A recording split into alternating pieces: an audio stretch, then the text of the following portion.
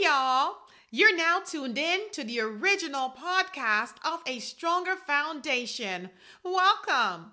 Some call me Doctor, others call me Master T. You can call me anytime. I'm Sweet T, the academic architect PDO. That's planner, designer, and overseer of the academic success plan for kids. So tell your neighbor or call somebody and let them know it's that time. Hey y'all, let's get building. So we want to talk a little bit about some learning theories. Learning theories are the driving force behind decisions made by the governing bodies of your child's education in terms of what children should learn and the best practices for delivering that knowledge.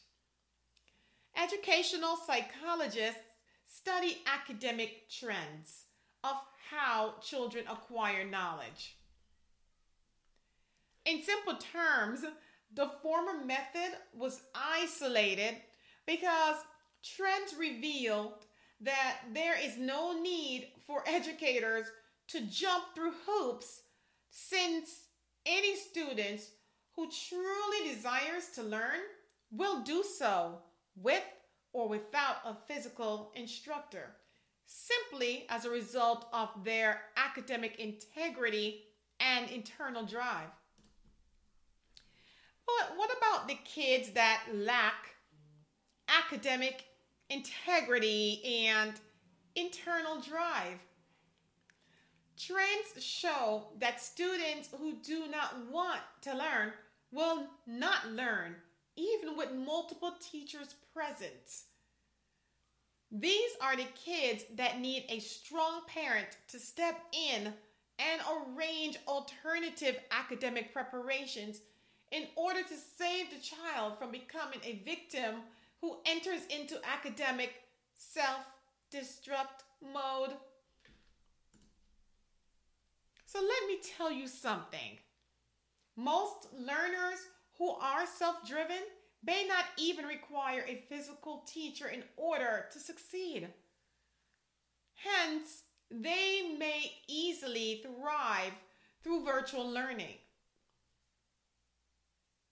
A pretty significant number of research and findings are pointing to technology and digital resources as the most effective methods for instruction.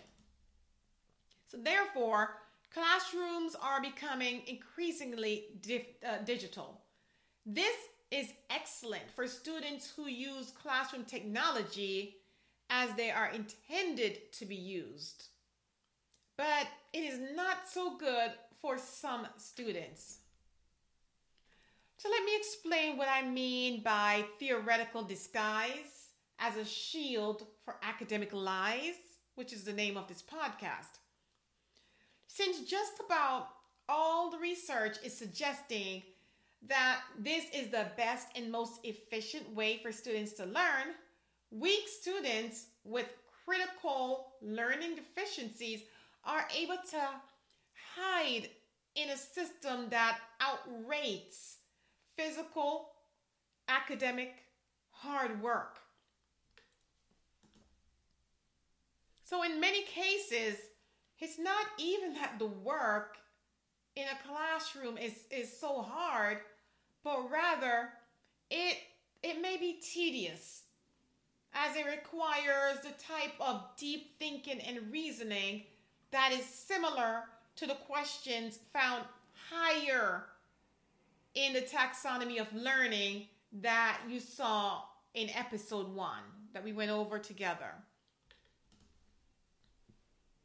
The new intelligent learning softwares that are being used in the classrooms, they are designed to automatically adjust and readjust in order to accommodate students, mostly by backing off if the student seems to be having to use too much mental effort. So as the software adjusts the level of difficulty for the learner, the child is able to feel like they are mastering difficult skills, which helps them to avoid frustration. The disguise I'm referring to is that these students appear to be learning certain degree of a standard when in actuality their learning gaps are gradually multiplying. This is where the academic lies are shielded. Now remember that a lie is simply something that is not true. A lie can be in various forms. And the form that I detest is when kids are misled into feeling like they're performing on level when they're really not. So in this case, it may not be a verbal lie, but it's a misleading of a child to believing that they are in the desired academic standings by giving them a PR, which shields them from their academic reality. You get a PR, you get a PR, we all get a PR, but we've talked about that. Now, these are the areas that tug on my heart. The reason that gave birth to the academic architect in the first place. You see, these kids are the underdogs, the ones who always end up with the short end of the stick because of certain habits they've acquired, perhaps through DNA. But that could have been nourished to help redirect this child if preventative actions had been implemented in a timely manner. See, it misleads a child, okay? It misleads a child into thinking that it's okay to walk at the same pace as their peer who may be on level or 2 to 3 levels above. That means they would be that much above the regular grade level bar. It shields the child to the point that they don't realize that based on their academic level for their grade, they need to be sprinting just to be able to regain the position they should be in. Now, we've already talked about the fact that a child should know their competition and that the competition is not their peer that's sitting next to them, not necessarily. The real competition is between themselves in terms of, if they should be at a certain level and they're not there, the competition should be, hey, can I beat my last record? Can I beat my last score? Can I get up to where I need to be? Because that's when a child truly wins. So I'm saying that if a student is on grade level, then it's one thing if by parental choice they are permitted to walk. That means just do the basic assignments. But for the child who is below level, how else will they be able to catch up unless they run?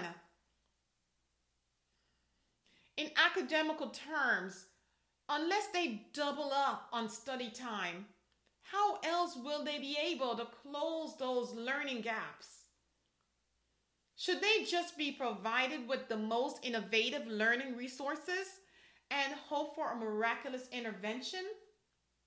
Excuse me, but I just feel like this conversation needs to be had. There is a distinction between teaching children survival skills and teaching them foundational skills. Although many of the newest theories points to technologies as the missing link, to educational reform, my concern is that they may present a degree of overstimulation for certain type of learners. Hence, the students may become sufficient in their acquisition of survival skills while critically lacking in their academic foundational skills. Now, by survival skills, I mean the digital skills they will develop that will most definitely be of great benefit in a world that is moving quickly towards a hands-free operation. There's no doubt that the kids are developing their technology skills, but many are not isolating the academic components alongside those digital opportunities. The new research highly support increasing students' independence for their own learning. That means giving them a choice in what they learn and how they learn it. But this can backfire when students are given too much of the wrong type of independence too soon. Again, independence given to a self-driven learner is not the same as independence given to a lethargic learner who does not have the capacity to maximize their learning. I believe that theories that downplay the significance of note taking in primary grades may prevent development of a vital habit that will enhance success in secondary grades. Moreover, overstimulation from digital resources may contribute to a child's inability to engage in multitasking activities, like listening to teacher and taking notes at the same time. Listen, hard studying is not gonna hurt children. But so many parents back off when children complain about challenging work that requires deep thinking. When kids have growing pains, a parent does not seek to stop the pain by postponing the child's growth. Rather, the parent may explain to the child that growing pain is temporary, sweetheart, and necessary in order to get big and strong.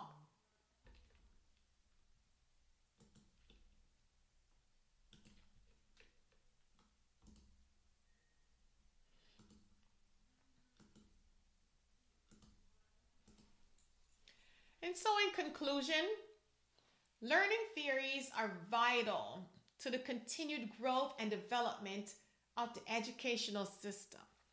But regardless of what the leading theories say, parents can make the difference in whether their child embraces academic lies regarding their true status of their academic foundation.